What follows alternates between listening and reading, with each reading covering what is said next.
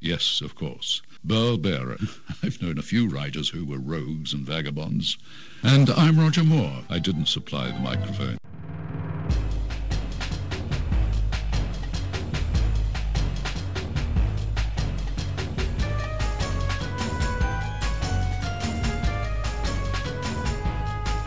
Live from the gleaming, streamlined, state-of-the-art studios of OutlawRadioLive.com, nestled somewhere in the Los Angeles area in our very secret bunker.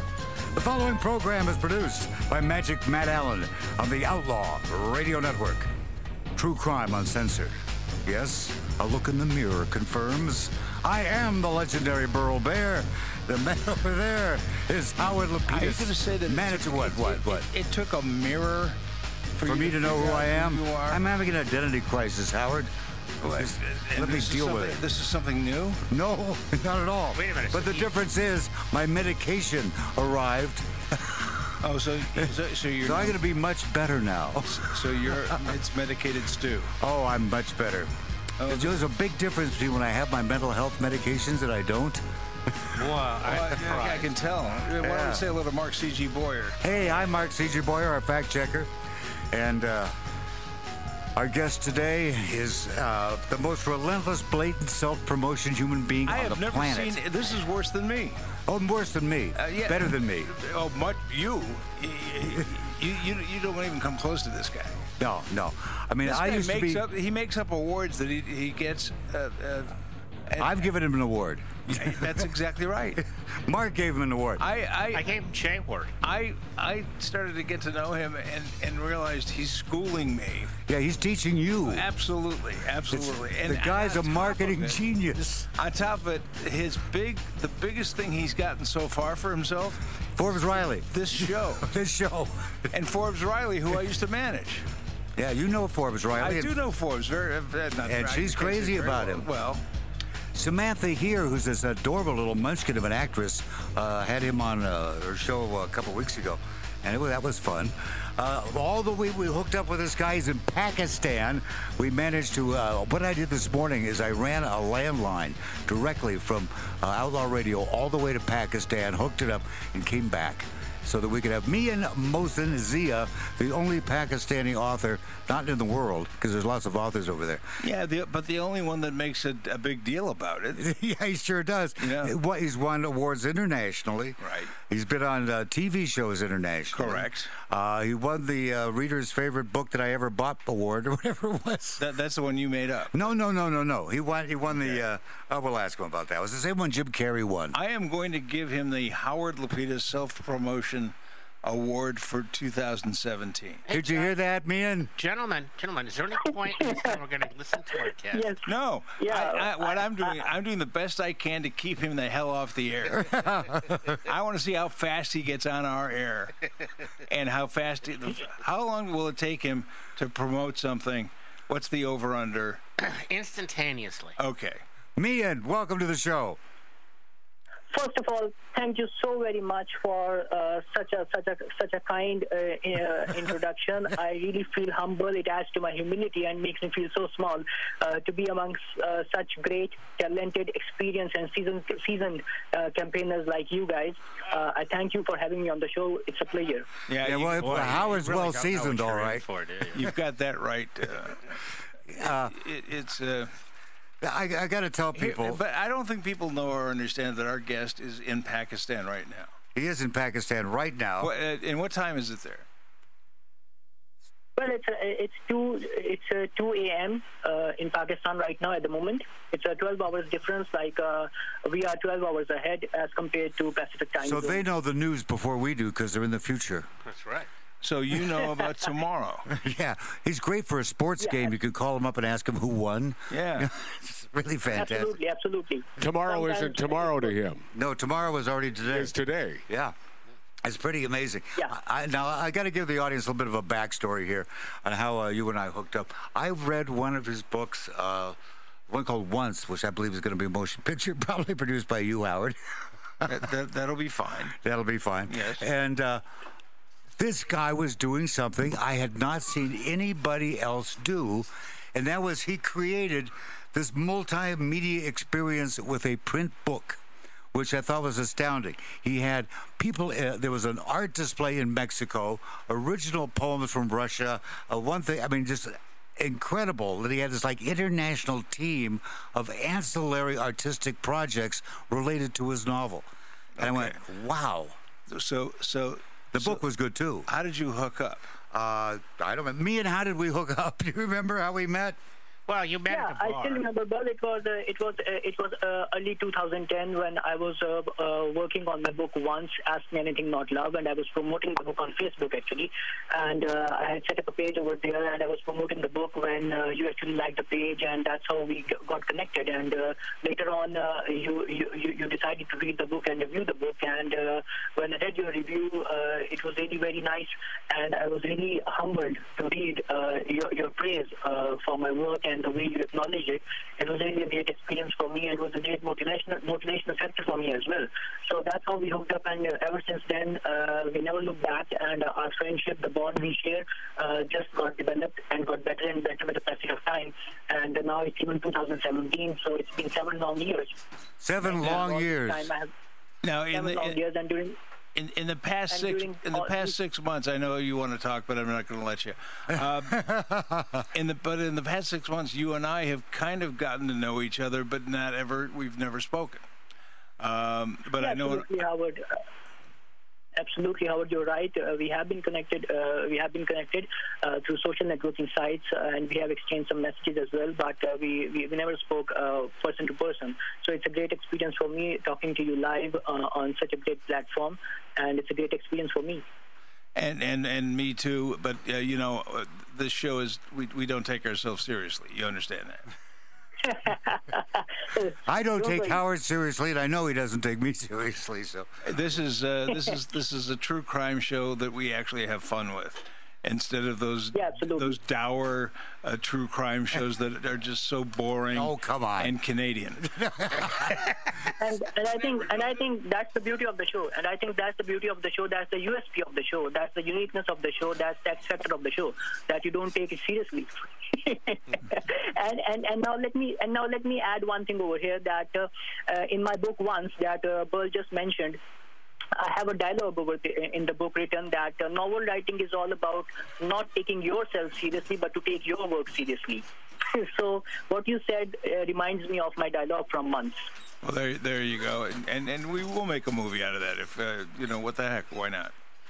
that's what I say. Inshallah, I'm pretty much confident that the book has been recommended to be a Hollywood movie, and sooner or later, God willing, it will be turned into a major motion picture, a Hollywood movie. Or a minor motion picture. Well, then that will make you a bigger star, and people will buy more of your books. It's all the way you have this thing tied up. It's mind-boggling, actually. I'm going to want you to make me more famous than I am on social media. And Howard is already pretty famous. Well, I think then you should hire me as your PR manager or a marketing expert to be a part of your team. That's not a bad idea. That's not a bad idea. As long as it doesn't cost. If it costs me money, it's a really bad idea. What if it costs him money, Howard? If it costs him money? Yeah. I could care less. You're all for it. I'm all for that, sure. Well, you know that unless and until you don't get commercial value for your work, there's no point in doing something. By the way, you're 1,000% right. You're 1,000% right. Not 1,001%, but 1,000. Can't be better than that. Thank you so much. Now, thank you so much. You have been praised as being a marketing expert, which you are, and you started off self-publishing, doing your own stuff, your own covers, your own everything, your own promotion. Now, you know how to do that, right? Yeah, absolutely. And over here, I would like to just mention that being a marketing specialist, the point was to create a product and do something that no one else has even dared or even dreamed. No one has ever dreamt to do it. So I started off doing things to make an indelible mark in the book industry with my marketing expertise, and whatever I did just worked for me, and it set new standards. It set a tone for other authors around the world who actually looked up to me, who actually started following what I started doing almost like 7 to 8 years back when I started writing my first book. So that's how things happened, and that's what marketing is all about. I understand. You can't offer something new. What did you do before you wrote a book? What was your how did you make a living? Actually, Howard, I was a student. I was studying in university. I was doing my master's degree, master's with a specialization in marketing. And at that point of time, I started writing my first book, The Strange Loyalist, inspired by true events. So while I was studying, I started writing my first book, and being a marketing student, I had certain ideas that how to implement them, and I practically utilized them with my first book, The Strange Loyalist, and from there onwards, I started working on the second book, and so on and on and on. And I also worked as a marketing specialist side by side to make a living. So let me ask you this: other than your friendship with Burl and your friendship with me, what the heck are you doing on this show today? Well, what I am doing over here on this show today is that I'm trying to reach out to your audience, to your listeners who listen to your show, to let them know about my books and to let them know that how good these books are, so they should buy it, they should read it, and they should enjoy it and get entertained. What does it have to do with true crime? Nothing. Zero, right? Yeah. Well, it's not. Well, as far as true crime is concerned, I would like to just add over here that as far as true crime is concerned, that if my first book, The Strange Loyalist, or even my third book, Victim of Shame, those actually fall into the category of thriller, suspense.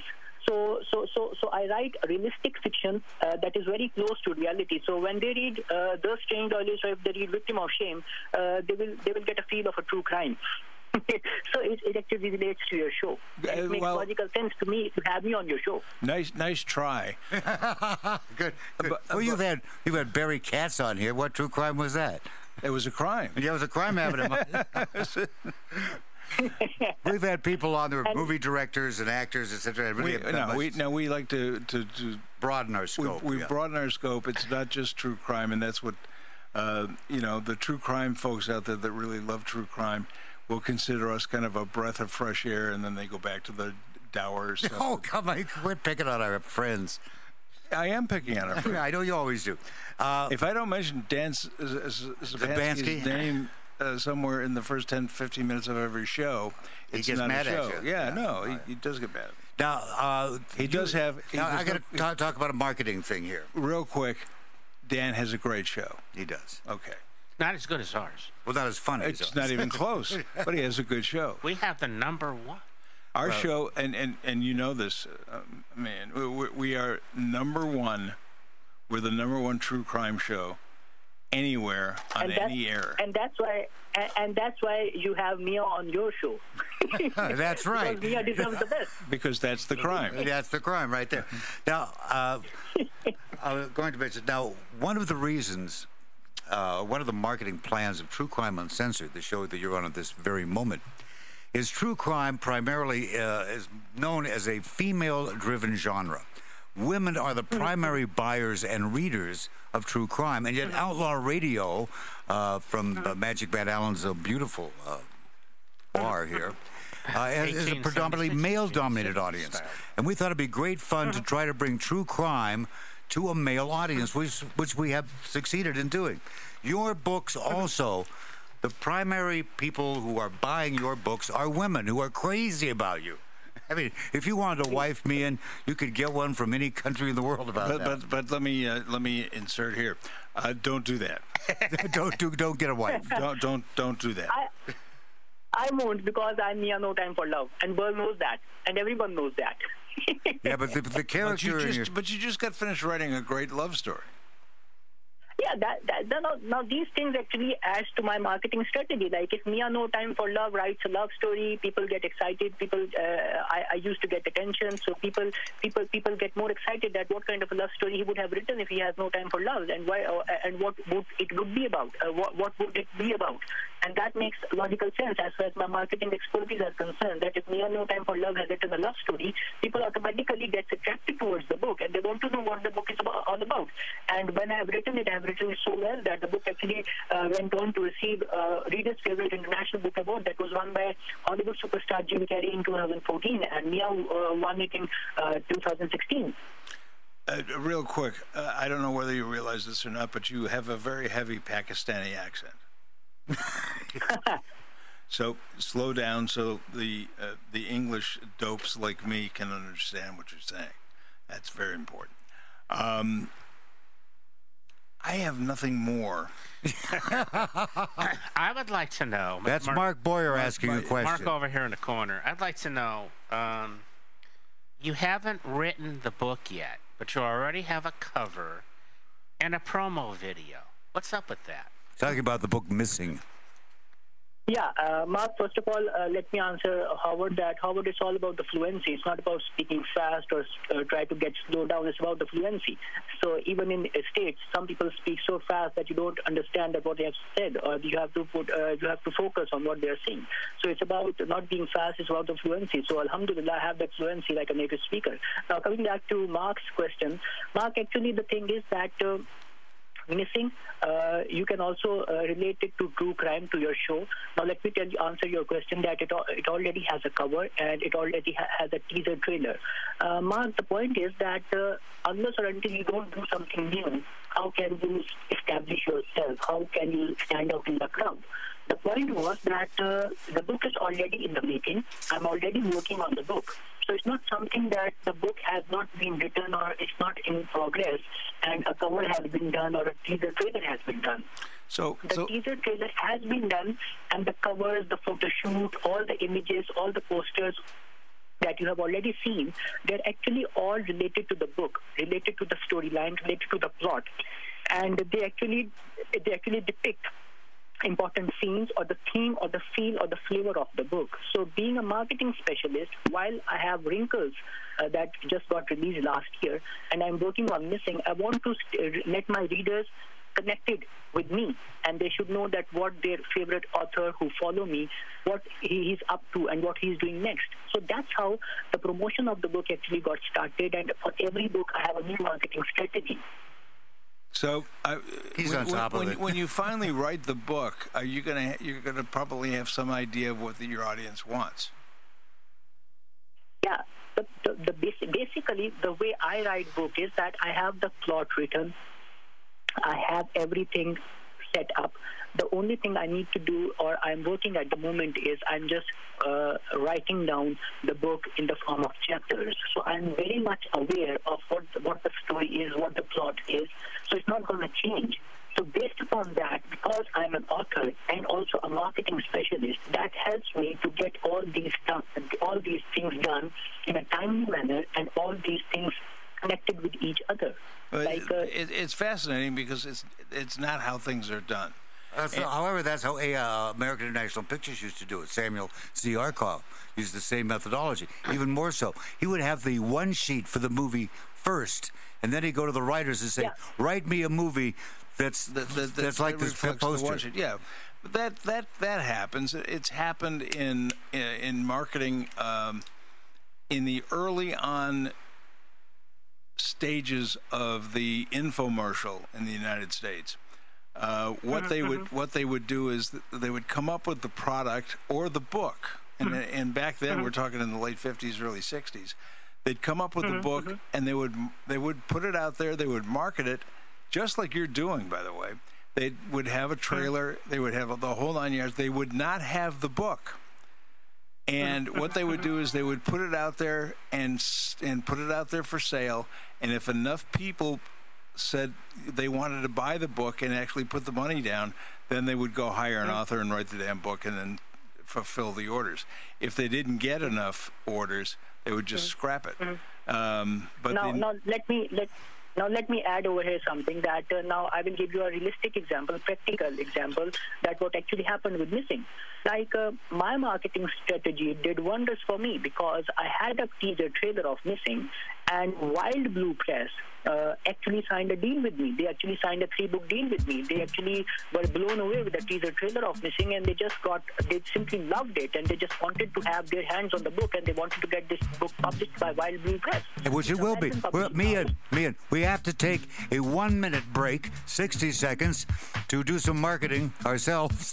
We'll be right back with Mian Mohsen Zia, live from Pakistan on True Crime Uncensored on Matt Allen's brilliant OutlawRadioLive.com.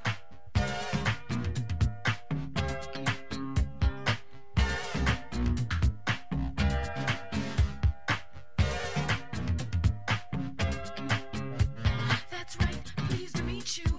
I still won't tell you my name. Don't you believe in mystery? Don't you want to play my game? I'm looking for a man to love me like I've never been loved before. I'm looking for a man that'll do it anywhere, even on a limousine floor. Trapped in a dive bar on the politically incorrect side of the tracks. Cleaning my rifle, dreaming of you. Radio from the Hollywood fringe. Smoking, drinking, interrupting. Outlaw Radio with Magic Matt Allen. Cleaning my rifle and dreaming of you. Scratching your audio itch every Saturday. Charismatic, outrageous, edgy, hilarious. Radio for the mentally challenged. Chronic talk from the panic room. Look, up in the sky. Smoking, drinking, interrupting. Magic Matt Allen. This is Outlaw Radio. Now you can take your smoking, drinking,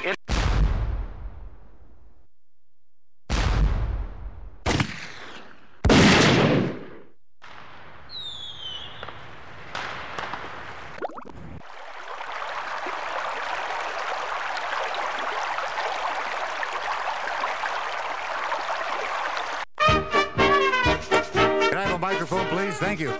I am the legendary Burl Bear, and when I'm not on True Crime Uncensored, I'm wandering around aimlessly wondering what the hell to do with myself. And then someone says, why don't you write a book? And so I do. My latest masterpiece, and I do have several, is Betrayal in Blue, the true story of Ken Urell and Michael Dow, the two most corrupt cops in the NYPD. They were making about $13,000 a year as cops and $8,000 a week providing protection for a Dominican drug cartel. Hey, nice work if you can get it. They say crime doesn't pay, but the hours are good. Betrayal in Blue by Burl Bear, Frank Girardo Jr., and Ken Urell. Yep, the real Ken Urell is available by, well, you can get it as an ebook, or you can get it as a paperback, or you can get it as an audiobook. What a deal. You can also pick up A Taste for Murder by Burl Bear and Frank C. Girardo Jr. That's the one they did the TV special on, Investigation Discovery, and that sure helped those damn book sales, I'll tell you that. I want you to buy all my books, whether you read them or not. Mere possession of the bookends. This speaks volumes of your erudition and good taste. And now, let's get back to True Crime Uncensored. Now you can take your smoking, drinking, interrupting obsession with you 24 hours a day on any phone or device. And it's all free. Just go to your friendly app store and search for Outlaw Radio. Then look for the red letters on the sign with the bullet holes in it and download it. It's free. Listen free on the road, in your car, at the beach, or in your backyard. It's all free from Outlaw Radio. This is Buddy Twist saying goodnight from Hollywood. Back to True Crime Uncensored with Burl Bear and Howard Lapidus. Me too, yeah. And Mark C.G. Boyer, our fact checker. Yeah. Are you going to play that part? Nah, we'll get to it. We'll get to it sooner or later. Featuring Mark C.G. Boyer. There you go. Yeah, okay. Mian Mohsen Zia, live from Pakistan on True Crime Uncensored. He's got women all over the world. What the heck is it like? Books. What's it like to live in Pakistan? Seriously. The pretty? Did we lose him? Mian, you there? Yeah, I'm here. Yeah, Pakistan pretty? Is it nice there? What's it like to live there? Yeah, absolutely, indeed. Why not? It's one of the best countries in the world. Yeah, I bet. Lovely. I haven't been there myself. Well, then I invite you through this platform on this show. I invite you to visit Pakistan. Howard, Burl, Mike, I invite you all, and I'm sure that you will love Pakistan. You will love this country. You will love the people over here. The people are very friendly, very loving, and very caring. You will love the hospitality of the country, and you will love it. So do you have a house there, or an apartment, a condo, or? No, house. Oh. And you got parents? Do you have any brothers or sisters? Yeah, Alhamdulillah, I live along with my parents, and I have one elder brother and one sister. So you have space in the basement for me? Don't worry, we have space for you in our heart. In a hut? In their heart. Oh, space in your heart? I don't think he'd fit. Yeah, he will fit in. Don't worry about that. We Pakistanis are very loving and very caring. So once you come over here, you will see that how much care and how much love and how much affection you will get from us, and you won't feel disappointed. I'm sure. Why do you think I can bet you. Why do you think that people in the United States are afraid of Pakistan? Well, I don't think so that people in the United States are afraid of people in Pakistan. Had that been the case, you wouldn't have had me on your show today. Oh, there you go. There you go. Now, can people in Pakistan buy your books? Yeah, obviously. Why not? In fact, some of them have purchased my book and asked me to have my signature on the book. They wanted my autograph on the book. Well, how about that? I would want one of those. I gave Vic, remember Vic? Yeah. Yeah, what a jerk. I gave Vic a signed copy of one of my books. He refused to take it. Well, I've done that too. Yeah. Well, that's the story there. I've got Headshot. What's the name of that book again? Yeah, I got a book called Headshot. Yeah, I've got that. It's in the trunk of my car. That's a good place for it because bodies are often found there. That's correct. So that fits perfectly. So you've got the book up, which I thought was really ahead of the curve. And as Howard was saying during the break, a lot of people now have caught up to what you were doing 7-8 years ago. You were really ahead of what everyone else was doing in terms of marketing, promotion of books. Have kind of caught up with you. Have you been invited to speak to marketing classes and universities and stuff like that? Hello? Ian, have you been invited to speak at marketing classes? Well, actually, I was a guest of honor at one of the leading universities in Pakistan, where I had to lecture the students on marketing and branding. And currently, I'm also in discussion with another a major university that would like me to be a guest and give a lecture to the students on marketing and branding as well. Now, this must be kind of strange for some of them because you're not that much older than some of the students. So to have someone... Yeah, indeed. And let me tell you over here that when I was the guest of honor at one of the leading universities in Pakistan where I had to lecture the students on marketing and branding, the other senior people, all the others were really very, very surprised to see me that how young I am. I look like a student, in fact, and they asked me precisely that what is the reason, what is the key to success or what's the secret of my success. So they were really very much surprised about that. So you are absolutely right. I agree with you. And I just felt very humble and I was very thankful to Almighty Allah for blessing me with such a great honor when I was there as a chief guest at one of the best universities in Pakistan. So the answer is really good skin cream. Keep him looking so young. He is young. Yeah. Well, the answer is that when you are just... Hello? Did we lose him? I think we lost him. Ian, you there? Hello? We might have lost the connection. I think we lost the connection. I think we should, if we hang up, he'll call us back. Yeah, but Matt's not there to hang up. Mark, could you go do something about that? We're sending Mark to find Matt, who runs and hides during our show, to prepare for his show, which takes a lot of preparation. Even listeners have to prepare. It does. You know, that reminds me... Outlaw Radio is a highly researched, seriously, show and highly prepared. Uh-huh. Today, the show comes on in mere minutes, about a half hour from now. It's going to be extraordinarily interesting. Many different ideas and people will be coming through that show today for sure. Well, it's always so exciting that... No, I mean, I know a little bit about what's going to happen, and it's going to be quite interesting and quite good, so I'm looking forward to Outlaw Radio. Finding the a branding guy like Meehan, it's interesting to see how he does it. You know, like one question I want to ask him if we get him back is the book that I always allude to that I'll never write, my 89 Days with Paul Abdul. 89 Days with Paul Abdul. If he could market that before I write it, yeah, and we sell it first, then I'll have you just write it. Okay. And then you know, I'll say I wrote it, but really. Yeah, well, that's called ghostwriting. That's what it's called. Yeah. But I would have to pay you, and I don't intend to. Yeah, I know that. But we'd sell it. I think we'd sell a lot of books. Oh, of course. Yeah. But especially if me and Melson Zia is doing the marketing on it. It would be interesting, you know, because he could put a trailer together in a second. Yeah. Because there's nothing but real good tape on her that is available. Public domain. It's public domain, and we can use it and what the heck. She might sue you. Do you think she'd sue you? I would hope she would. Because I could have so much fun with that. She wouldn't because she knows I know too much. And what she doesn't know is I won't give her up. And I'll never write the book. Yeah, I mean, you know well, that. if Mia does the marketing and people want to buy it, I still won't write it. I'll write it. You can write it and actually put your name on it. But it'd be very difficult for me to out, so to speak, someone that was a client, because I would probably never sign another client again. So. Well, you're getting to that. Hold on, buddy.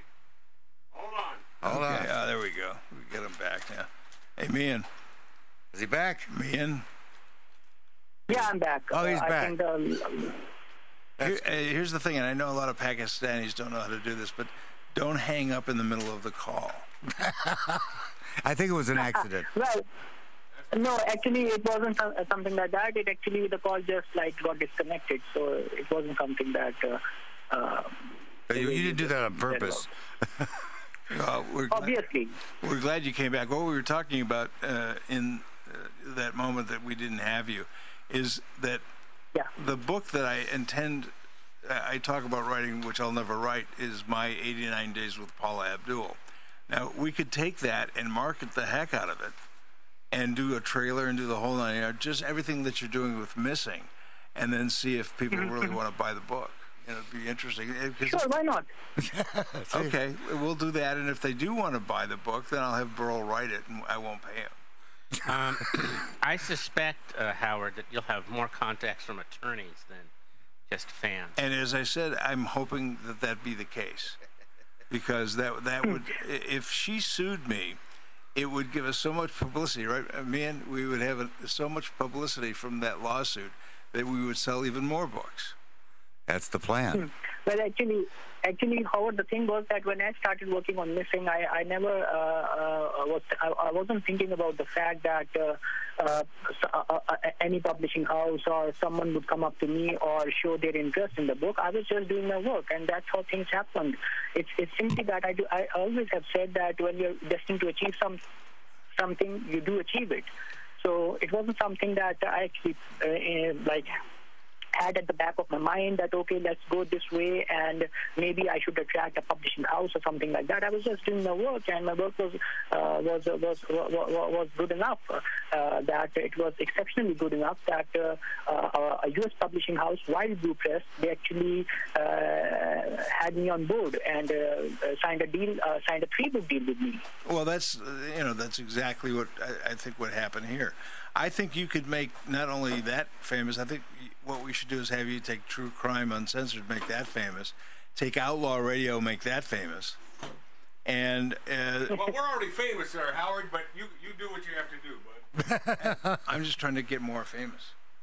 If anyone could make you more famous, Howard, it would be Meehan. I want to be number 1 in Pakistan. We do have listeners in Pakistan. At the moment, Howard, are you number 2? That and a subway token. After this show, you will be definitely number 1 in Pakistan.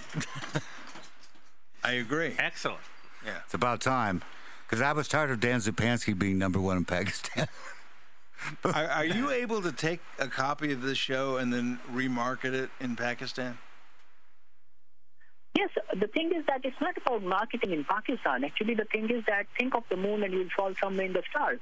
You need to think to get to the highest level, the highest level. And if you think about just a particular section or a particular cohort, if you want to just impress a particular group or a particular segment from the market, that won't help the cause. You just need to think that you need to attract, you need to grab the largest section or the biggest segment of the market, and you will definitely be able to do it. If you just think about targeting just a particular section, particular country, particular cohort, particular group, that won't help the cause.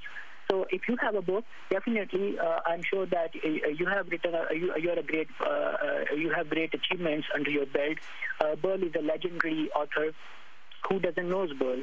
He has written such great books, and I have always said to Burl, and I will always share my thoughts about Burl's books, about his marketing. I have even you are a famous Hollywood producer yourself, Howard.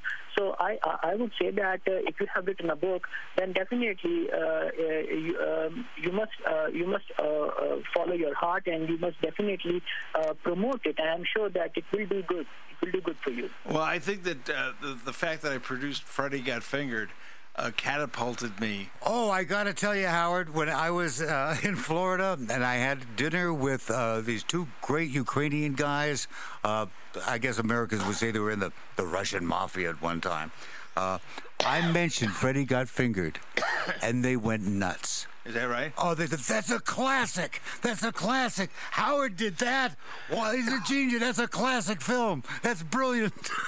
Well, I do have my friends in the Russian mob, and they agree. They agree, yeah. Well, that's very nice to hear. Oh, they were dumbfounded. They were just ecstatic. Well, were they thunderstruck? Yeah, they were thunderstruck. We made, and Mia knows this, we made a cult movie. That was not very popular when it first came out, but over the last 15 years, it has become a classic. And quite frankly, I've embarrassed my children. I started to watch it once, and woo boy, I can see why it's become a classic. Well, they're old. My kids are old enough now to go, "Hey, Dad, really? You did that?" I mean, my friends watch that. We make fun of it all the time. I said, that's good. Do you still get checks in the mail on that one? No. Not even on DVD sales? Not the thing made more money after the fact, but we were paid in advance for that to happen. So we did very well on that movie off the top. So I've spent the money. So what do I care? That's right. I always say that's my motto: spend the money. Well, no, it was a long time ago, and I spent the money. I put those kids that make fun of me. My kids that make fun of me for making that movie are in. One has graduated college on the money that was made from that movie. Right, you and Bobcat Goldthwait. Yeah, and one is about to go to college on the money that we made from that movie. So they can make fun of me all they want. That's right. I don't care. That's what Bobcat Goldthwait said about that whatever film he did that got such bad. He did that.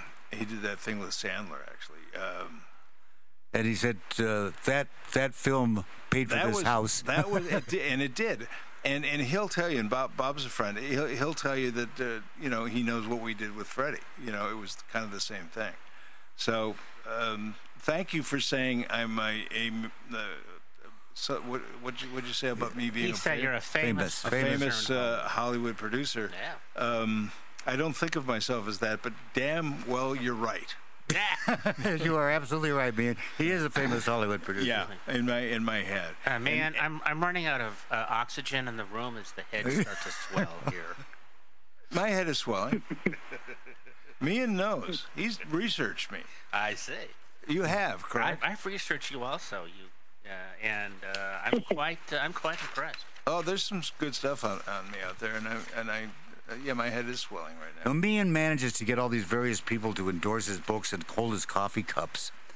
Which is hysterical, by the way, Mian. That is funny. I want to endorse a coffee cup for you. I really do. I would love to have my name and my picture on a coffee cup with yours. Okay. Do you have the phrase that goes on the coffee cup? Damn good book. Says Howard Lapidus. What's wrong with that? Yeah. Nothing. Damn good book. That says it all. And it's a love story, no less.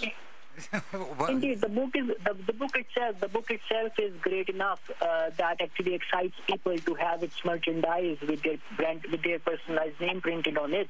So I think that's what makes people excited to have their personalized branded Wrinkles mug, and that's what happened with Hollywood actors, with actors from British film industry, all the American actors. I'm really thankful to all of them for showing such great response, for showing such great support, and for acknowledging, praising, endorsing me. And it's a huge honor for me. It really adds to my list of achievements and makes me stand out in the crowd and makes me the only Pakistani author and marketing specialist who has been endorsed by Hollywood actors, who has been endorsed by actors from British film industry. Even my merchandise has been well received by American superstar as big as Ford Rainey.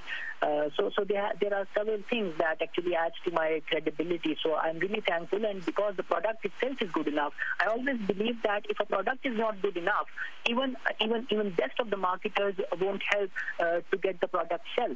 So it's the product at the end of the day that needs to be good enough, and that's what I actually work on. Because if my book is not good enough, all these marketing strategies, all these marketing tools, all these marketing techniques won't help the cause. So I need to first work on the marketing, and that's helped me because I think like an author, and then I think like a marketing specialist. So it's a package that is actually created at the end of the day for the end user, for the buyer. I want my readers to get something out of it. If someone is buying my book, spending some X amount of dollars, I want them to get something out of it. I don't want them to put the book aside. I want the book to be in their hands, and they should think about it once they're even done reading. So the book stays with them long after they're done reading, and that's what has happened with my book once. That has happened with my other books as well, and even with Wrinkles as well. You just go to Amazon. Yeah, I noticed that. When you read the reviews of Wrinkles, which is an unusual love story, Millian is famous for twist, shall we say, throwing I want him to tell us about Wrinkles. Seriously, tell us about that book. Sure. Well, Howard, actually, Wrinkles is a slice of life true love story, a feel-good book featuring 5 custom poems that are reflective of the character's feelings. It's a very powerful book, and when I started writing The Wrinkles, I actually wanted to write a feel-good book. That was the main objective. I wanted to write a feel-good book, a slice-of-life true love story, but once I went on, it became so good that it became even the most powerful story of the year. And it has everything. Wrinkles has a heartfelt mother-son relationship, a one-of-a-kind friendship, and a tried and true love, which will make you believe that a true love story never ends. It makes for a brilliant tapestry of human interaction. It is a must-read for those who believe in true love and true friendship. It also highlights the role of a mother and the significance of her role within the family. Anyone who has ever fallen in true love, experienced true friendship, and shared a great bond with his or her mother would definitely love Wrinkles. And let me tell you over here that an American author, she actually bought 2 copies of Wrinkles on the Mother's Day, one for herself and one to present to her mother. And she loved the book very much, that she even presented a copy of the book to her mother. So it is actually that any person who will read Wrinkles will somehow relate himself or herself to the characters of the book. And that's what I just mentioned, that it makes a brilliant tapestry of human interaction, that everyone loves his or her mother, everyone shares a great bond with his or her family, everyone has somehow, somewhere fallen in true love or experienced true friendship. So everyone has something in the book with which they can relate themselves and they can cherish their life experiences, and that's what makes Wrinkles a really great book, a very solid book, and a very powerful book. And the thing is that people, when I read the reviews, they all pretty much say the same thing. That is, it's one of those books that you don't just read it and put it down. That months later, you're still thinking about it, still relating to it. And I think that's quite an achievement for any author. Indeed. Alhamdulillah, that is a huge achievement, and that's what I actually intend to write, and that's what I'm trying to do with. I have done with all my books, and I'm very. I feel really very humble to see the great response from people around the world, especially from United States of America and other parts of the world. What else I can say? Even Hollywood actors, even American actors, even actors from British film industry have given 5-star reviews to the book. So it leaves nothing more to say. Even the merchandise of the book has been well received by American superstars as big as Forbes, really, and many other Hollywood actors, American actors, and actors from British film industry. So it leaves nothing more to say that how good the book itself, how good the marketing of the book has been. So I would just only say that the reviews that the book has received, and even the book went on to win Reader's Favorite International Book Award. This is the same award that Hollywood superstar Jim Carrey won in 2014. So to stand in that league of great men and winning that award for a book, it is a huge achievement, and it also adds lots of more responsibility on my shoulders to deliver the same quality again, and that's what I have done with Once, and then I went on to write another book, and then Wrinkles, and now I'm working on Missing. So this is what a brand is all about. A brand is something that you constantly deliver same quality time and time again. That makes you a brand, and that's what I focus on, and that's what the brand of books I write helps me to establish myself and to stamp my authority and get better and better day by day and get more and more readers. And my readers actually are my strength. My readers are my strength, and I write for my readers. I write for them, and their reviews actually helps me a lot, because that actually motivates me. And any author, even Howard, you are a producer, you're a great producer, Burl himself is a legendary author. You know that artists always get motivated when they get good response, or when they get a positive feedback from their. No, you hit on something very important, Mian. I remember Michaela Hamilton from Kensington Publishing said, "Don't read your reviews on Amazon." And I said, "Why is that?" She said, "Because you'll read a bad review, or someone will say something negative. Sometimes it's just a troll, someone who's never even read the book, but they like to delight in lowering your scores. And that one will haunt you. All the positive ones you'll forget about." No, I never have any clients. My recommendation is never read reviews, because as many good ones you have, you get bad ones. And the bad ones, by the way, are the ones that stick. The good ones get thrown out the window. It's a fascinating process. Yeah. So she said the only review that counts is the one from your editor at the publishing company saying, "We want to sign you to write more books." Well, he knows that. Agreed.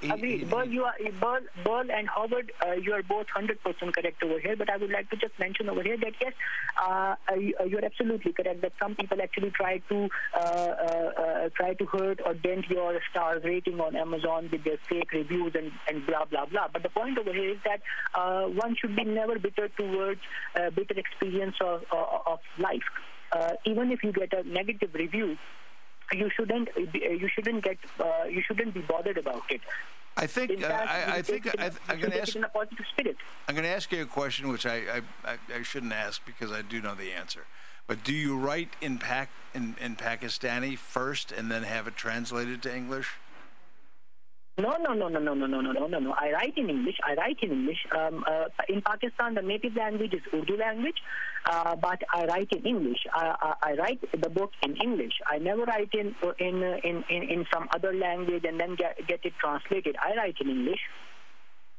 I did not know that. See, I had figured it the other way around, and my question then would be, and it still is, so you write in English when it does get translated. Does it get lost in the translation? Well, like you had your book translated into Russian.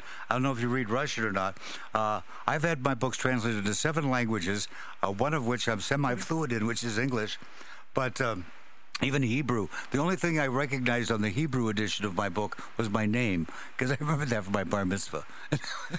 That was about it. I couldn't read the rest of the book. Did they use your Hebrew name? Yeah. No kidding. Yeah. I think I'm going to use my Hebrew name for the rest of today's show. And what would that be, Ben Bott? Chaim Ben Zvi. Chaim Ben Zvi. Ben Zvi. My father was Zvi, so it's Ben Zvi. So It's Chaim, son of Tzvi. Yep, I was son of Herzl. Yeah, we've had Son of Sam on here, too. Oh, quiet. That's actually where that came from, but people don't really know or understand that the son of Sam. Yeah. But we're not here to talk about that. We're here to talk about Mayan and his marketing strategy and his books. I have a question for our yes, guest. Sir. This is your 5th book, Missing? Yeah, Missing is So- going to be my 5th book, inshallah. So what have you learned from the other 4 books in the writing process that you're bringing to this book? Well, the thing is that it's not about that you actually try to calculate. It's about your passion. Writing is my passion, right? I've always said that I'm an author by choice, not by profession. So writing is something that is a platform or a medium for me to reach out, to express my emotions, and to write something that not only entertains but also enlightens. I always intend to write a meaningful fiction. So my objective at the end of the day, when I start a project, is not about thinking that what I would like to get out of it. My objective is that what I can give to readers. I think you misunderstood.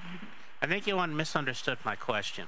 I'm a writer also. It just happens to be computer programs. Every time you write something, you learn. You learn something in the process, and then you take what you've learned and you bring that to the next project. So what I'm asking is that you've written 4 books, and you must have learned something from that experience of those 4 books. Yeah, well, actually, the thing is that what I learned from my experience is that you need. I always believe that no matter whatever level you reach in life, getting better never stops. So this is the first thing that I've learned, even though I have written 4 books so far, alhamdulillah. So I've learned the best thing, or the one thing that I have learned from this process is that no matter whatever level you reach in life, getting better never stops. So learning is a never-ending loop. So you cannot say that I have learned this much or I have learned that much. The point is that learning is a never-ending loop. You constantly keep on learning, and what I have learned is that how you can write better and how you can attract people towards your writing, what people want to read, what you need to write, and how you can get better and better with each book. But my process has been the same. My process has been the same, and I've always focused on the process. If the process is right, results will come automatically. So I have always learned that I should focus on the process, not about the results. If the process is right, results will come automatically. So these are the things that I have learned, how I need to get a better product and make a better product, a more refined product. And I just applied a different kind of a strategy based upon my learning, based upon what I learned from the previous 3 books of mine when I was working on Lincoln. My objective was to really focus, to really focus on the editing phase of the book. What you haven't said, but I think is the big answer, because you've said it and alluded to it in this interview, is that you have learned to listen to your audience. Yeah, I've learned to listen to my audience, but it doesn't mean that if I have learned to listen to my audience, I would change my product or I would refine or reshape my product. It's not that. What I have learned to listen to my audience is that is something that my audience needs, a more refined product. So that's what I focused when I was working on Wrinkles. In Wrinkles, what I did is that I really focused on the editing phase, on the proofreading phase of the book. So that was a really a real big challenge for me, because it demanded me to put in lots of extra effort and lots of hard work. So the editing phase is something that even through this show I would like to say to other authors that who actually want to write a book, or who are writing a book, or who want to self-publish or whatever. I would just like to tell them that writing a book is something else, but editing phase, the phase where you edit your book, to proofread your book, is also as important as you write a book. So most of the times what mistake people do is they think that if they have written a book, they have won the battle, they have done the job. No, half the job is done. The rest of the half is all about the proofreading and editing phase, where you can really define and polish your product, and you have to work very diligently, very closely with your proofreader and editor, but this is what authors at times lack. That's very, very true. Also, the fact is that you're writing for people who like your books. You're not writing for people who don't like them. And that's an important thing to keep in mind. Yeah. Absolutely. And the point is that if you are sincere, you will definitely put in lots of effort when you get into the proofreading and editing phase, because this is something that I really learned from my experience, Mark. I would really like to put up over here that this is something that I really learned from my previous 3 books, that proofreading and editing is a very, very, very important phase. So you don't have problems when an editor reads your book and gives notes. You don't have problems with that. Obviously, why would I have problem? The point is that I don't want the story to be changed. If my editor points out something, or if my editor asks me about something, or if my editor actually suggests me something, I'm there to listen to the editor, to the proofreader. But it doesn't mean that I would just not use my mind and I would just instantaneously change the product or make some changes. No, I won't do that. I won't change the plot of the story. I won't make those major changes. But I would listen to the editor as long as it makes logical sense. If it makes logical sense, I will follow the editor, I will accept it. But if not, then we will have a discussion, and discussions are always very healthy. Brainstorming sessions are very productive. So I'll tell you, Mian, I'll give you a perfect illustration of this. There is a book called Gone But Not Forgotten. It was a huge hit internationally. Best-selling book, and they made a TV movie out of it starring Matt Allen's poker-playing partner, Lou Diamond Phillips. And when the book was so good that he received a $3 million advance for this book. Oh. And then his editor called up and said, "You ready to get to work?" He says, "What do you mean?" He says, "We just paid you $3 million. We see a diamond here, but it's still a lump of coal. We got about another year's worth of work to do on it." Mian, do you get to the United States ever? We got to bring you here, Mian. We got to bring you over here. No, we're done. We're done. Show's all over. MianMosenZia.com. Go visit there, buy all of his books, enjoy all of his books. Thank you so much for being on the show. Magic Matt Allen.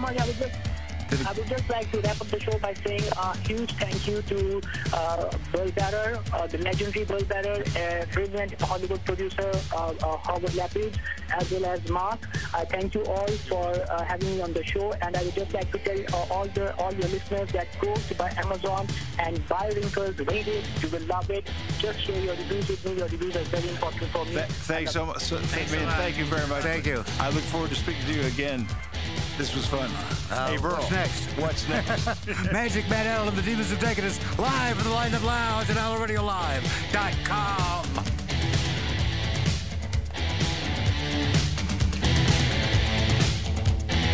The Baha'i Faith.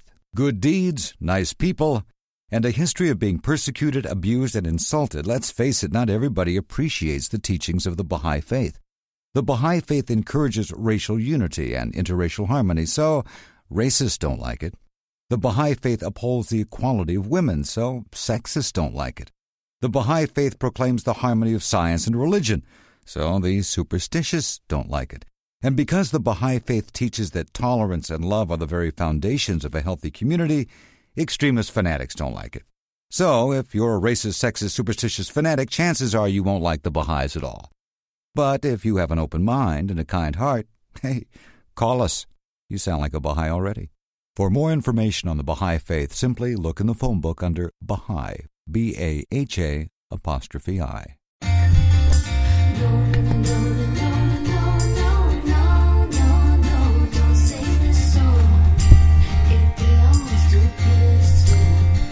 If you've been seeking P.F. Sloan, you're not alone. And we've got P.F. Sloan right here, right now. Howard Lapidus is here, Mark C.G. Boyer, producer Matt Allen, legendary Burl Bear, that is I, and P.F. Sloan, the man taught to play guitar by Elvis Presley. Here's the story. The first major metaphysical experience that I had ever encountered was the guy behind the counter turned to cardboard. He was no longer present, and there was Elvis standing in front of me, and I'm looking at the guy behind the counter, and he's like frozen. And Elvis says to me, he says, picks up my guitar and he says, "Well, I bet you want to learn how to play this thing, huh, kid?" And I said, "Yes," because my hormones hadn't dropped yet. Yes. It's hysterical. Keep going. Well, so Elvis tunes up the guitar and he puts it in my hands, and he comes around the backside of me and puts my hands on a D chord position, and he starts singing "Love Me Tender" as he's showing me the song. And after we got done with learning "Love Me Tender," he puts the guitar down and he starts talking to me. And the best way to describe it is completely surreal. I mean, he takes me right into his heart and begins telling me what the universe is about and why we're here. And he's basically saying it's all about love. And after that, he starts to walk upstairs, and he turns around, and he does a pose that he's not going to do for like 10 years later, which is like one of these things like that. And he goes, "Well, I think you're going to do just fine." And then he walks upstairs. And I did what any Jewish kid would do at 12. I auditioned for an all-black record label and got signed. I did that too. Well, Billy Crystal's father. Well, yeah, we could talk about his father. He ran a record store. And it was... But, so the Jews and blues, okay? You happy? All right. Burl, can we contextualize PF? You've got the... I mean, quickly let the audience know. The audience should know that between 1965 and 1967, P.F. Sloan wrote at least 40 to 45 charted hit songs. Wrote over 100. Was cranking them out like they were flapjacks. He had them stacked in a corner of the room like cordwood. And, in fact, I had one of your first hit tunes stuck in my head all morning, which means I'm going to ask you to play it so it'll get out of my head. And if you still know it. Which one's that? You Baby. Oh, yeah. Mm-hmm. Turtles. Right? Turtles. Yeah. You remember that one? Yeah, of course I do. What do you think? Yeah. Would you mind playing that for us? Sometime during the hour? Sure. Yeah, it'd be nice of you. And then Eve of Destruction, and on and on and on and on. And these didn't come to you as like, oh, I think I'll write a protest song now, or I think I'll write this. It all kind of came to you in a blinding flash of something when you were, 19? I don't think you need me here. I think you got it down cold. I try to be prepared, Phil. I'll just tell you when you're off off beat here. Let's put it this way. Music was the most important thing in our life at 13, 14, 15. I had the opportunity to be interested in all kinds of music. I was listening to Woody Guthrie. I was listening to Pete Seeger. I was listening to the Limelighters. I was listening to Odetta. I was listening to R&B stations. So all that was music to me. It's sort of like there's one sky and many clouds, but in that business, you're supposed to choose one cloud and stay on it. I just felt it was one sky, and any cloud that caught my fancy, I would write to. At the age of 15, as I said, I was listening to Woody Guthrie, Pete Seeger, and then I went to Columbia Records and asked them if I could get some of their throwaway albums, and they said, "Help yourself." And I went over to this great big garbage bin, and on the top of it was Bob Dylan, his first album. And so I started listening to Bob Dylan when I was about 14, 15. And if you remember that first album, he hadn't written any of his own songs. There's just something about him that struck me as extraordinary. And little did I know that would seep into my consciousness later. And I considered Dylan to be a world teacher at that time. The level of his consciousness was extraordinary, and we just didn't know. Based on listening to that first album, or did you have Essence that you picked up? Or? It was the Essence, yeah. There's something that said to me, he knows me, and this is safe. And it just, the division came, when you want to play it for your friends, and they go, "My God, this guy's awful. What are you listening to? This is terrible." They don't hear it. They don't hear it. No, they don't hear it. They didn't hear the Beatles. They didn't hear the Mamas and Papas. They didn't hear the Stones. They don't hear anything. What were they listening to? Perry Como, Patti Page. Still. Yeah. And that was talking to them? That was talking to them, yeah. Wow. That was, safety, and the culture. Everyone was asleep, but they woke up at some point. They woke up in 65, you know. What was the alarm? What did they hear? What show was it? Was it the Beatles at that point? It was, yeah. Yeah, it was. I mean, Presley woke them up in 56 and changed the world. And then the world was bent on destroying the awakening of the youth market. And so when Presley went into the army, that was pretty much the end of rock and roll. In comes the beginning of corporate rock. Mm-hmm. And we're looking at corporate rock now, which was basically, we want to be able to create the artist and market them the way we want to. The Beatles basically said, we want to write our songs and produce ourselves and control it. The record business said, this is not the record business. We don't want you in it. And so, you know, most people would think, wow, they must have been really happy with the Beatles selling all the records. No, they couldn't wait. Matter of fact, one quick story, if I'm not talking too much, was no, that's the idea. after 3 number one records from the Beatles, EMI put them on sale. Not one record label would buy them. $50,000 for the Beatles contract. Not one record label believed that any group could make more than 3 number one records. Because up to that point, there's never been a group that made 3 number ones. So they were like used up, right? Exactly. Damaged goods. Yeah. Exactly. Exactly right. Wow. 65. What happened to you? What were you doing? Fascinated. I just graduated high school. I went to college. I was working at Screen Gems Music Publishing Company for $10 a week because I had. This is a tip if you want to get into a publishing company. just show up and sit there, and just sit there and sit there and sit there until you become as familiar as the lamp. There isn't one note that goes to waste in music. You know, you write 187 songs that are just basically manure, and that's the foundation for everything to start growing. Didn't you got some advice from B.B. King? I did, yeah, which kind of ties into my new album, My Beethoven, which you can download on foothillrecords.com. B.B. said to me when I was about 16, he said, look, man, he said 90% of everything that you're going to write is going to be shit. And 90% of what you think is going to be bullshit. It's the 10% that you have to work for to get at. That's where the pure water is. And that served me well because that was the standard that I was looking for within myself. You know, growing up with, you know, Harold Arlen and Gershwin and, you know, all these things that your parents were listening to, you know, Ellington, that was the standard of greatness, you know. It wasn't that to write a standard, it was the standard of greatness. Poetry, music, combination of the two. That's what you were looking for if you had the talent to do it, and you had the time. And obviously, there's been a great deal of people in the 60s and 70s that have captured that magical combination. So there you were, minding your own business, writing songs, cranking them out.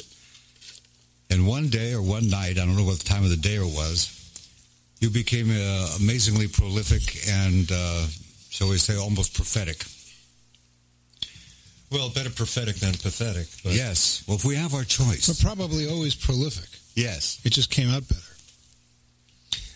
Yeah, there was a sense of being prolific. You didn't really notice that when you were in it. It's just that, actually, I was minding my own business when I was about 16 years old, working at Screen Gems after school, and there was a small little record label across the hall called Domain Records. And they had an artist called Round Robin. And they kept going to Screen Gems Music to be able to get a hit song. But, you know, they wouldn't give them a hit song because they're a small little tiny label across the hall, and that's the only reason they are there is to be next to Screen Gems in case they throw something out. All right. So this 16-year-old kid had written this song called Kick That Little Foot Sally Ann. It was a demo for my favorite artist at the time, Harry Belafonte. But Screen Gems refused to publish it. They didn't think it was worthwhile. So I'm on my way up to Screen Gems 3 o'clock in the afternoon, and these guys from Domain Records had hired a prostitute, but not your average prostitute. No, we don't want the average ones. No, this she was direct from Mexico City. She was wearing a red dress with black nylons with bristles coming out of the bottom of the black nylons, about 250, 300 pounds.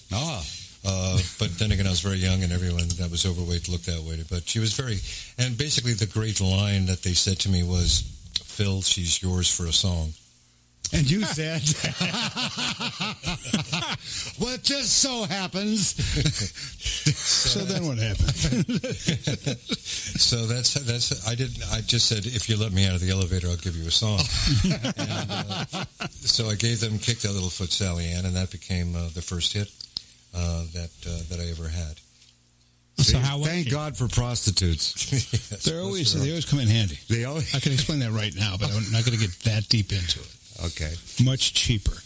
Yeah, just go divorce. With that. Much cheaper. So there you have your first. But I want to get to Eva Destruction. How did that come out of you? Or into you? Yeah, you bastard. You changed my life. and a whole crowd with me. It came about as a life-changing experience. There was an inner voice that sounded very holy and very angelic, and it said, take out 5 pieces of paper, and you're going to write. And it started dictating titles, and I wrote the titles on each one of the songs. And I then began this debate with this voice as the songs were progressing. And the inner voice would be saying, but this is what you really feel. I'm just telling you how you can say what you really feel. But as we got down into the nitty-gritty of Eva Destruction, I'm writing, think of all the hate there is in Red Russia, and I just speed it on. And the voice said, no, it's Red China. And I didn't think of Red China as a particular threat. But this voice was telling me, Russia is going to fall in the 90s, but Red China is going to go on for the next 50 years. And your song is going to be it's going to stand in the face of people who are denying that China is a communist nation, and they're going to try and make it that they can trade with China instead of changing China. Your song is going to stand in that to make people aware that this is a communist nation. And the voice is making it clear to me that the divine world did not want communism on this planet anymore, and this song was geared toward that. So I finished the lyric. Usually I was writing melodies first and then lyric. This was all lyric. I didn't know what to do with it. I woke my mother up at 4 o'clock in the morning and said, something magical has happened. And basically all she could say was, shh, you wake your father. And I could understand that. But I went to play the songs for the head of the label. And they listened with their jaws down. And I'm writing a song about my cousin who turned to prostitution to be able to buy her school books. And they're saying, this is not music. What are you writing? We can't publish this. So they basically said, stop writing these songs and get back to writing your surf songs, and we're not publishing this, so don't even go there. And, I basically realized that something was so special about the meter of this poetry that I needed another name for it. I couldn't be Phil Sloan. Phil Sloan couldn't write songs like this, This had to be something special. So I changed my name to P.F. Sloan. And to that point, whatever happened was grace. How that song got out into the world. But it did change my life and many people's lives. So you've got the lyric to Eva Destruction plus other songs? 5 other songs. Four other songs? Yeah, Sins of a Family, which became a hit. Take Me For What I'm Worth, This Morning, which in that lyric I described my own death, which is I was sitting there crying at 19 years of age and describing my own death. I didn't realize that it was the death of Phil Sloan. I couldn't differentiate that. It was the death of Phil Sloan. and then a fifth song, which was just a fun song, which I guess I needed. Something to lighten a little comedy relief? Yeah, it was some really comedy relief and sort of Woody Guthrie-ish humor and stuff like that. What was that? It was called Ain't No Way I'm Gonna Change My Mind, and it was done by Glenn Yarborough, and he had a hit with it. So basically every song that was written that night really... Went somewhere. Yeah, went somewhere. The melody to Eve of Destruction, when did that come in? About a week and a half later. I just had no idea what to do with the lyric because there's 6 lines in one lyric and 5 in another, and it's just very off kilter. So I just put some quick guitar chords to it. The only thing that your listeners might be interested in is the guitar that I was working on was a very inexpensive guitar, acoustic guitar, with the strings very high off the frets, and so when I chose to write a melody on a guitar, it would cause extreme pain. I mean, bleeding and intense pain. So the desire to actually put a melody to a song had to overcome the pain. So the melody had to be that good for me to want to go into the pain. And that's a hell of a way to learn how to write songs. Damn, it's like having a whip. Yeah, yeah. So you're whipped into writing this. Either you're going to do it or you're not. And it's got to be good enough. So good to take the pain. Exactly, Yeah. It's worth the pain. Yeah. And that's the way I learned to write melodies. That it's got to be. And Eve of Destruction, the melody to that was worth the pain. Yeah, for me it was. It was simple. Speaking of which, how did it get to Barry McGuire? Interesting story. How did it get to Barry McGuire? Barry had left the New Christie Minstrels, and he wanted to do something more in his life than that. He was having troubles with the group. He went to every publishing company and record label in town, and they all said, no, we're not interested. And he went to the label that I was with, Screen Gems, and was turning into Dunhill at that time. And they played him a lot of Carole King songs and Barry Mann songs and Neil Sedaka songs, and that's not... Anyway, they said, hey, look, there's a kid down the hall. He's written some songs. We don't like him, but you can have them. That's perfect. I love this. So I played him all my songs, which was at that time about 10 P.F. Sloan songs. He didn't like any of them. He liked them, but he didn't want to record them until he heard What's Exactly the Matter with Me. And he goes, yeah, that's the song I want. So basically he signed up to sing What's Exactly the Matter with Me. We went in to record it. We had 20 minutes left. I said, why don't we do Eve of Destruction? And nobody knew what that was. So I wrote the lyrics down really quick. And Barry was eating chicken dinner and singing it while he was eating, because we were positive that nobody liked that song except me. But after excuse me, too much coffee.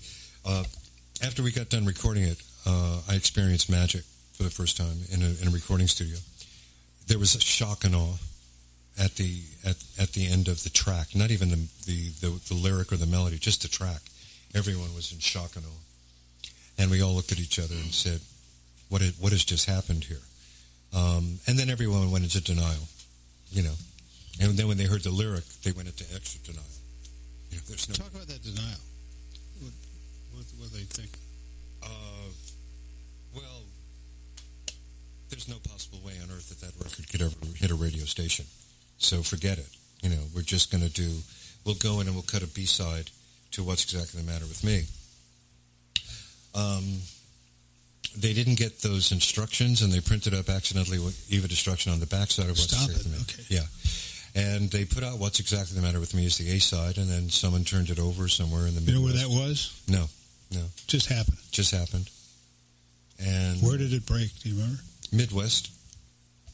Of all places. Yeah. And I remember the head of the company called me into his office and said, because they all hated the song. I mean, this was a brand new label that they were family oriented, and Bob Dylan was having a lot of trouble being called communist, and they didn't want any of this kind of, problems in their life. So he calls me into the office and he says, hey, he said, you've got a big hit here. He said, we sold 37 copies this week. And it was sort of like saying, "See, what did I tell you?" But then the next week, it was 37,000, and then 300. Yeah, what do you have to say there? It was huge. It was 66. How many millions has it sold by now? Many millions. As Steve Feinberg and I were working on these memoirs, trying to understand their dilemma of having Steve likens it to a bear trap, and there's a pot of gold inside the bear trap, and you want to stick your hand in and get the gold, and you know that you got to pull it out quick enough before your hand gets caught. So that's what the label was stuck with, was going after the pot of gold, and then distancing itself from you as much as humanly possible. Can we take a break so Phil can pull out his guitar and play us that song? Be great. All right. We're going to do that. We're going to take a short break. You going to sell one of your damn books again? Yeah, I'll sell one of my damn books. I got a brand new one. It's delightful. It's lovely. Let's not talk about and that. there's even a song that goes with it. We got more to talk about with P.F. Sloan, if you don't mind. Okay. We'll take a short break, run a few commercials here for our fine supporters, and we'll be back with P.F. Sloan. Ah, yes, we have returned from beyond the mystic crypt. I am the legendary Burl Bear, Howard Lapidus, manager of the Star, Mark C.G. Boyer, our fact checker. We have author S.E. Feinberg here, and the world-famous P.F. Sloan, one of the few people ever to have a song written about him. No one's written a song about me yet, but... well, it's hard to rhyme with Uncle Crazy. I'll get Jimmy Webb on the phone, and we'll take care of it. Yeah, I'm sure. Yeah. So P.F. Sloan, I thought that was a song. I was working at Screen Gems. There was a songwriter by the name of Barry Mann who wrote "You Lost the Love and Feeling," Up on the Roof, hundreds of hit songs. I was just a young kid, and he came into town and wanted to use a piano, and so this is really going to test he was writing a song called "Hey Girl," which didn't really become a big hit, but it was Hey Girl, I want you to know it was filled with suspended chords, and it was the first time I heard a suspended chord, so I was friends with Brian Wilson. I called up Brian on the phone and I said, "Hey," I said, "I'm in the room here with Barry Mann. Barry Mann's playing a suspended chord." And Brian says, "What does it sound like?" So, I played him out. And the next thing I know, Brian is writing "Don't Worry Baby," which is just filled with suspended chords. And then from England comes "It's Been a Hard Day's Night." So all of a sudden, Barry's had a number one hit with Eva Destruction, and the world is saying, we got to get rid of Barry McGuire and P.F. Sloan. So Barry does not want to do another P.F. Sloan song. He's made friends with a guy from New York who has a group called the Mamas and Papas. And John Phillips has written a song called California Dreamin'. Now, I don't know if he talked about nobody having any ears, but the people at the label didn't really get the Mamas and Papas, so they said to Barry, "Well, Phil, why don't you go in and produce the Mamas and Papas as Barry's backup group?" And Barry wanted to do California Dreamin' as his next single. So basically California Dreamin' was this. All the leaves are brown and the sky is gray. Pretty simple. So I said to John Phillips, I said, "Have you ever heard Walk, Don't Run by the Ventures?" And John Phillips proudly said, "No, we're from New York, Greenwich Village. We don't listen to surf shit." I said it goes...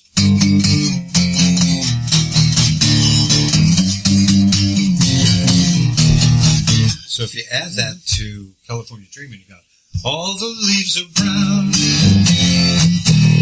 and the skies... And then you add the suspension, and the sky is gray. So we've almost got the song together, and we need an intro. So I came up with this.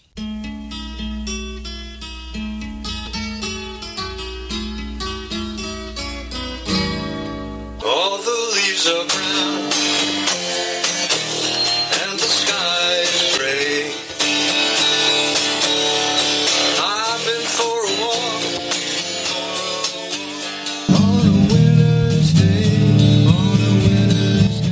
That worked out well for everybody. Well, not so much for Mr. McGuire, because they pulled that song from him for a follow-up, and the Mamas and Papas came out with it. So Barry was stuck for a new song, and he could only go back to P.F. Sloan, who had written 2 new songs, one called Upon a Painted Ocean, the other song was Child of Our Times. And as we say in our memoirs book, that the Long Knives were waiting for this. You know, they weren't going to listen to it. You know, this is just more potentially communistic stuff. And so they tried to kill it as best they could. But it hit the charts and sold a decent amount of records, and so Barry was able to keep recording. The heat after Eve of Destruction, I mean, they both took a lot of heat. You know, I'm finding out more from, you know, my co-writer Steve, who really put it in its right perspective. Yes, we took a lot of heat, but fans took the heat. It was that kid who was 15 years old who was listening to Eve of Destruction in his room with the parents saying, turn off that communistic crap, or the teacher saying, you can't listen to this. And kids hearing it, realizing that they relating to the danger in their lives, and nobody wanted to talk about it, and how are we going to deal with this in real terms? So it's really the fans who took the heat. We took a fair amount of heat, but the fans took the real heat. Changed the fans. It changed their lives, yeah. And then it changed politics. It did. I believe it's the 26th Amendment to the United States, giving the right to 18-year-olds to vote, was directly attributable to a line in the song, which they mentioned on the Senate floor. And it passed. The line was? The line was, you're old enough to kill, but not for voting. It passed in 5 years. The fastest amendment in the history of the country. Passed all the states. And I was able to vote for Jane McCarthy. I was able to vote for Jane McCarthy because of that. Yeah. Not a lot of good it did. No, it didn't do any good. But I was at least you got to vote. I got to vote. Yeah, and there's an election coming up. So for all of you in the United States of America, you really should vote. You really should vote. I don't care.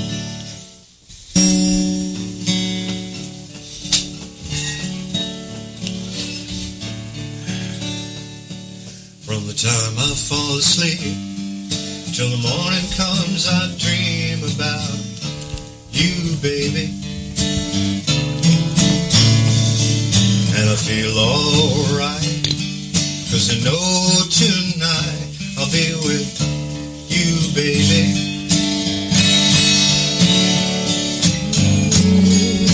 Who believes my wildest dreams and my craziest schemes will come true?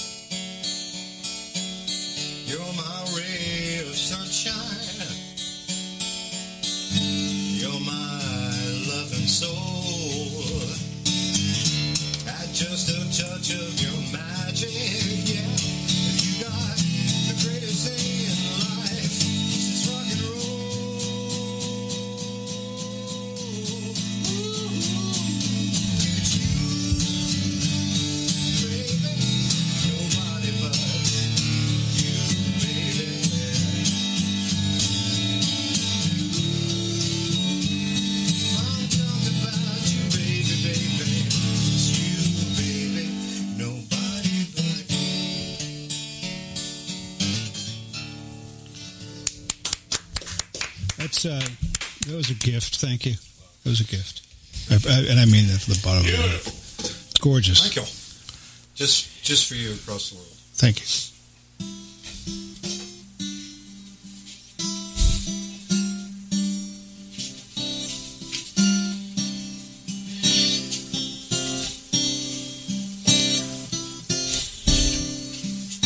The Eastern world, it is exploding. There's violence flaring. There's bullets loading. Payroll enough to kill, but not for voting. You say you don't believe in war, so what's that gun you're toting? And even the Jordan River, his body's floating. But you tell me over and over and over again, my friend, you don't believe we're on the eve of destruction.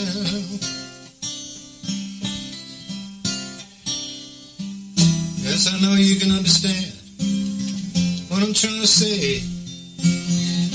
I know you can feel the fears I'm feeling today. Lord, if the button is pushed, there's no running away. There'll be no one to save if the world's in a grave. He said, take a look around you, boy. And if it scares you, boy, come on, and tell me over and over again, my friend, how you don't believe we're on the eve of destruction.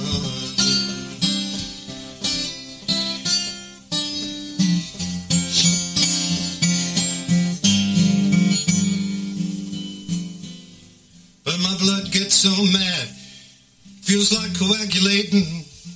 I'm just sitting here and I'm contemplating. You know they can't twist the truth, 'cause it knows no regulations. Maybe like a handful of senators that can't pass legislation, 'cause marches alone will never bring integration. When this whole crazy world is just too frustrating. But you tell me over and over again, my friend, you don't believe we're on the eve of destruction.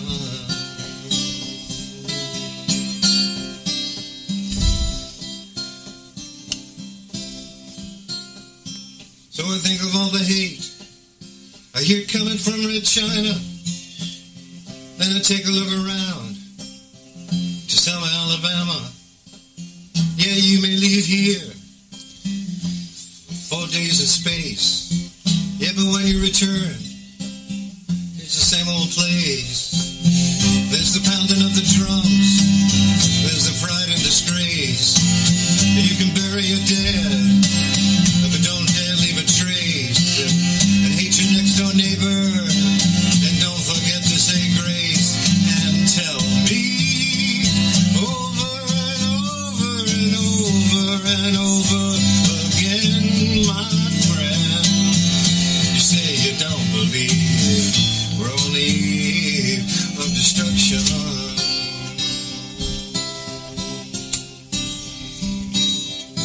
Burl was saying sins of a family, so.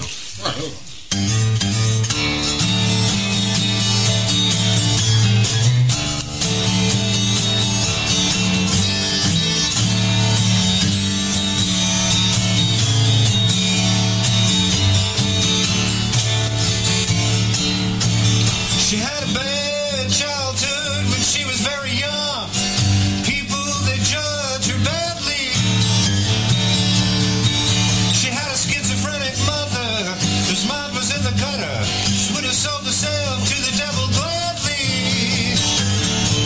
Oh, what a sad environment, a bug-ridden tenement. When they couldn't pay the rent, it's 'cause her father was out buying liquor. All the stones been cast and blood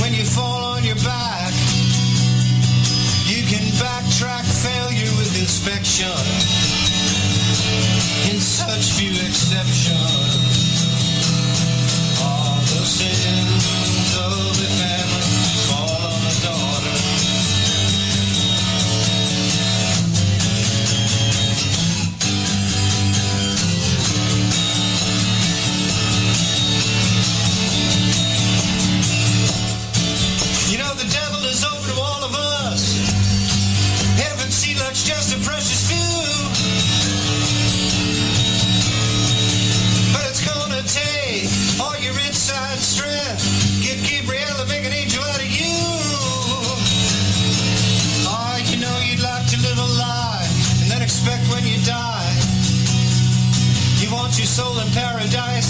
No, you're gonna have to pay the price here like you oughta.